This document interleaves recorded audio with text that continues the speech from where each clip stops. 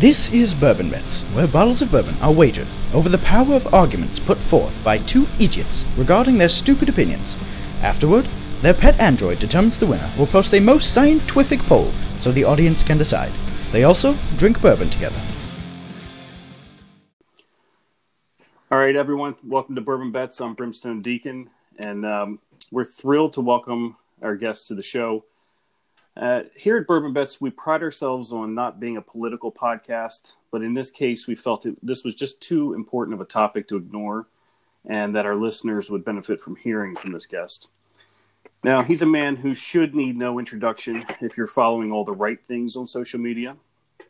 He's a man bold enough to stand up and speak truth to power recently about something that has been plaguing our country. Now, he spoke for just 2 minutes, but his words are echoing around the world, and we don't think it's too much to say that his speech will change the course of history. And when I retweeted the video, Blue Dolly's response to the speech was literally, "He is a hero, and I am not joking." We, of course, speak of the eminent Ander Christensen, perhaps better known as Chicken Wing Man or Saucy Nugs Man. Hope both of those are okay, Ander. Welcome to the show. Oh, fantastic. I do think it's funny that I'm most well known for the thing that I hate. Yes. People are like, oh, you're the Saucy Nugs guy. And I'm like, you could have called me the Flats Man, but... Well, you did make your Gmail account Saucy Nugs for President, if I'm remembering correct. Absolutely. If I can't make the decision, I might as well just embrace it. Well, so before we get into maybe some of the details here, so I was your 8th follower when I found you on Twitter, and now you have over 4,000. So the past 2 days, is your press agent extremely busy, just 24/7 now? Yeah, that's me. And I actually had to buy a planner. So I had to actually sit down and start making schedules on things. Normally I'm like, all right, well, my only thing other than work is Tuesday. So...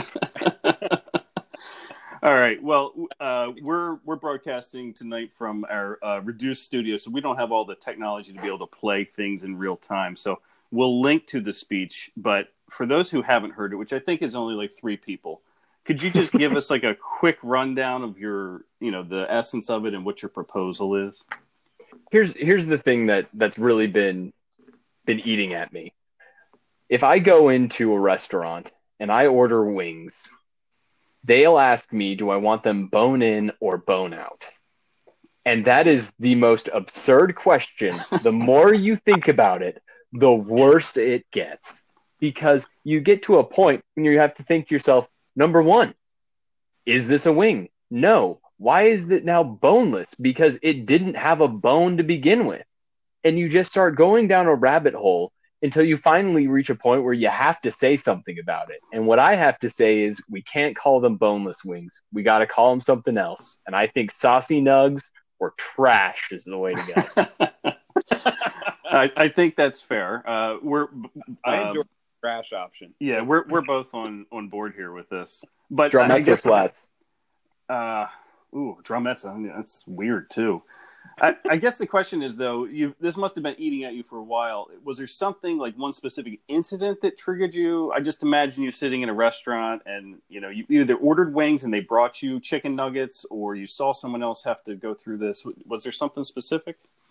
Well, you know how it goes. You go out with your buddies, you order a bunch of wings. One guy orders boneless wings, and he uses a fork to eat them, and you gotta make fun of him the whole time. And then the conversation just goes from there. And it's just something that should have either been on your mind this whole time or something that you've thought of before.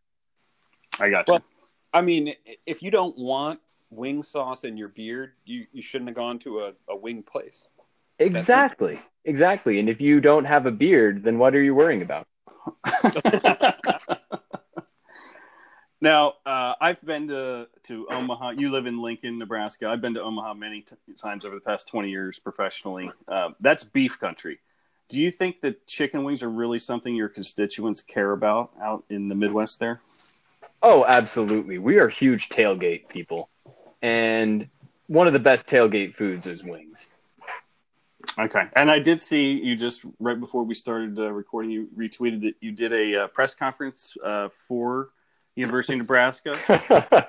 Yeah, with Scott Frost. Yeah, it was an important event. That's great. That's great. He's Now, a good man. this is, again, we said this is a little bit political, but it seems like you're kind of a moderate on this because you're not really calling for an outright ban of the boneless wings, air quotes I'm using. You're just calling for a renaming of them to be what they really are. Does that sound right? Absolutely. See, personally, if you're going to ask me, I will never eat a boneless wing. It's a mockery. It's terrible. But I understand that there's a food and some people enjoy it. I just ask that it's called the right thing. I think that's fair. Yeah. And for me personally, although I think trash is probably the best description, wet tenders is really so bad that maybe using that would actually keep people from eating them at all. Oh, absolutely. I think that one is the most awkward to say. Yeah. It deserves the pause you just gave it. Now, I did also see that you were quoted in the New York Times, which is something. Yes. And you're getting a lot of press here all over. Yeah. Is there anything that surprised you more than anything else? So the New York Times and the Washington Post were surprising. What was really surprising is I found out that in Ireland, apparently a few major radio stations are currently doing the best wings in Ireland competition. And so I have been asked to be on Irish radio twice. That's awesome.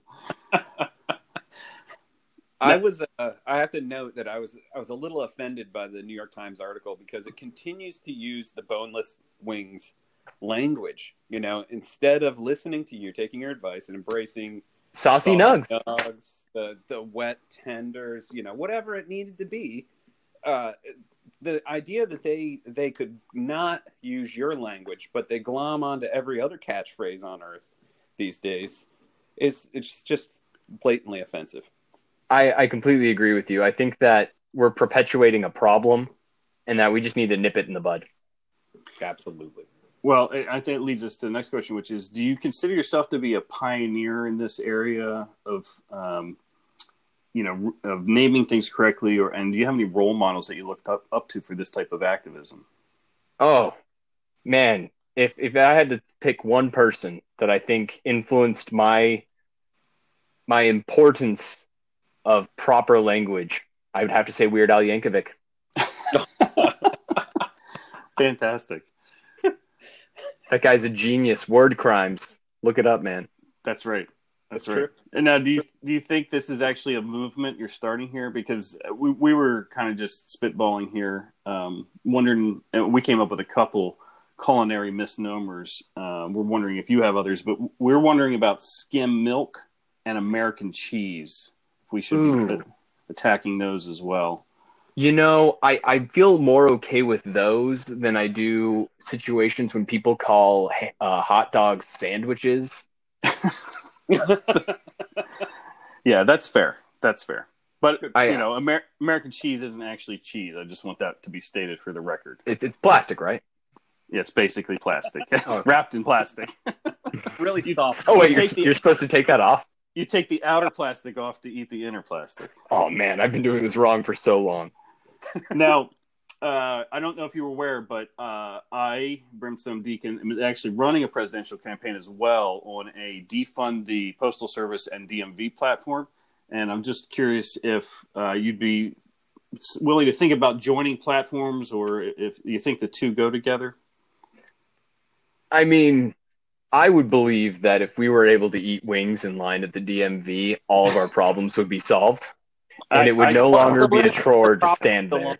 See, you're absolutely a moderate, because that is a great middle ground. I think it is. We could bring food into the DMV and the Postal Service while we're waiting for hours on end. That would be great. And if they served beer, it would be even better. Oh. Right before you drive. It's perfect. All right. Well, we can work on the platform. All right. I'll get my people to call your people. Fantastic. That's me. I'm my people. You're your people. You're going to need to get some people if you're going to keep this pace up, I think. All right. Fantastic. Blue Dolly, you had a couple of questions here. I did. Yeah. So in the months and years and decades to come, of course, scholarly works will be written. And I think, for one, that your speech will eventually inspire a young student to pursue a political mission of truth-telling. Now, we know that that will inevitably only get him arrested or something far worse. But many, many generations later, maybe there will be some impact. Are you currently interested in other truth-telling efforts outside of the food realm? For the most part, I'm going to focus on where I am. I have had some ideas of things that I've wanted to propose to the world. Namely, I had a device I wanted to invent that allowed people outside of your car to know which direction you were going to be turning or changing lanes. It seems as though there's no way to know. But other than those two things, I think that I'm pretty well packed. Okay. Well, I got to admit, it is inspiring to hear your testimony there before the city council. Particularly, it really highlights the everyday little tiny lies that build up in our lives and cast a bit of a pall upon all of life's events. So we do appreciate that greatly. We had another kind of tangentially related question, and that is, once you've achieved your goal, who's going to play you in the movie? Ooh, that's a tough question. I have not thought of an actor to play me in a movie before. I'm looking at my wife right now, actually, seeing if she had any suggestions. My first thought is Nicolas Cage. Oh, I think that's perfect. Wonderful. Yeah, like the Cameron Poe Con Air version. Thinking. Exactly. Now, I hadn't actually seen this because the original clip that I saw kind of cut off, but my wife sent me another one in it where it goes on after you've left the podium, and your dad is actually one of the council members there, right? Yeah, And that's correct. He goes on record as saying, "That's my son." Now, did your dad know in advance the topic you were going to speak about? My dad didn't even know I was going to be there. But the second that he saw me, he rolled his eyes and knew that something was going to happen. So he's been great. So from the tone, was that pride or was that facepalm or a little of both? It was a mixture of the two. I think the thing he was concerned about was he was laughing the whole time, and in the room itself, it was very serious. Like, everybody was very confused, especially once I corrected the man for laughing. Yes. They were like, is he serious? So they didn't know. And so it came across as my dad was up there being a horribly rude person by just continuously laughing at me. Oh, so he had to clarify that he did actually know you. I got you. Yeah, that's what it was. So are you getting support from your whole family in this? It's funny. My immediate family, like my parents and the people that are in Lincoln, for the most part, don't care. I showed up at my parents' house after this has all been blowing up, and my mom just goes, "Oh, hey, can you pick up milk while you're out?" And I was like, "Mom, I'm famous." No, I totally went and got milk for her. I'll do that every day. How does your wife feel about it? You mentioned she's sitting there with you. Yeah, she's looking over at me, giving me little smiles. She's pretty proud of me about this. I love it. Did you actually expect that it would blow up this big? No, I thought this was going to be a joke between my wife and I and like my immediate family, and maybe the local newspaper would say something about it, maybe. But and in fact, Monday night is when I did it. Tuesday, I didn't hear anything about it. It wasn't until Wednesday morning that I realized what was going on, and I had to take off the rest of the week of work. Yeah, I figured we had to postpone from yesterday to today just because I could tell you were just frazzled from all day of being retweeted and doing appearances. So yeah, today's been much better. I've learned better time management practices in the past 24 hours. Okay. Well, we have just a couple final questions. These are a little bit of inside baseball for our podcast fans, but they're going to want to know. Okay. First one is, do you have a favorite Chris Nolan movie? Christopher Nolan movie. Ooh, I would have to say, oh Oh goodness, now I can't even remember the name. I'm just seeing it in my head. I was gonna say that it has Tom Hardy in it, but that wouldn't help you at all. That's all of them. The most recent one with the battle in Britain that Dunkirk. happened. Dunkirk. Thank you so Dunkirk. much. I always think it was Winston Churchill. That guy's amazing. Yes, Dunkirk, great movie. All right, and the last one would be, or second would be, I think you're an engineer, right? Chemical engineer. Yes, I am. So I can sort of guess the answer to this, but metric system, for or against? Oh, I'm 100% metric system. It is so difficult for me though sometimes with temperature. I understand temperature for everything except for cooking and outside as metric. And then outside and cooking, I'm like, what? Fahrenheit, please. Bake the cookies at 100 degrees. Like, you're going to burn them. Well, we were starting to like you a whole lot, but that last answer was too much for us. All right. Well, maybe just one more, though. How did you come up with your Twitter handle, Handsome121 Duck? You are the first person to ask that question. And this is going to take a little bit of explaining. I'm going to do it as briefly as possible. Do it, man. Okay. I spent some time in Hong Kong. Okay. About 2 years, a little about that. I can speak Cantonese. And if you call somebody in Cantonese, you call a male a duck, you are calling him a male prostitute. And I thought that was so funny that in English, nobody knows what that means. So I am handsome duck. Yeah. That is great. That's fantastic. And we have the exclusive scoop here on Bourbon Bets. Yeah, you guys are the first people to ask me that, including family. Our family doesn't care about our Twitter accounts either, so don't feel bad. Blue Dolly, you got any final questions for Ander? Cats or dogs? Dogs. Yes. All right. See, it was such a good interview. I knew I liked him. All right. Well, we really appreciate you taking time, Ander, and coming on and talking to us. And we wish you good luck with your campaign. And we hope to see wet tenders on menus everywhere at some point. And absolutely. In all the craziness, we've allowed you to chuckle a couple times, I hope. This has been good. This has probably been one of my favorite interviews. So, all right, great. Well, you have a great evening, great long weekend, and hopefully we'll talk to you again at some point. Absolutely. Thank you very much, guys. All right, take care. Bye now. Take care. We tanks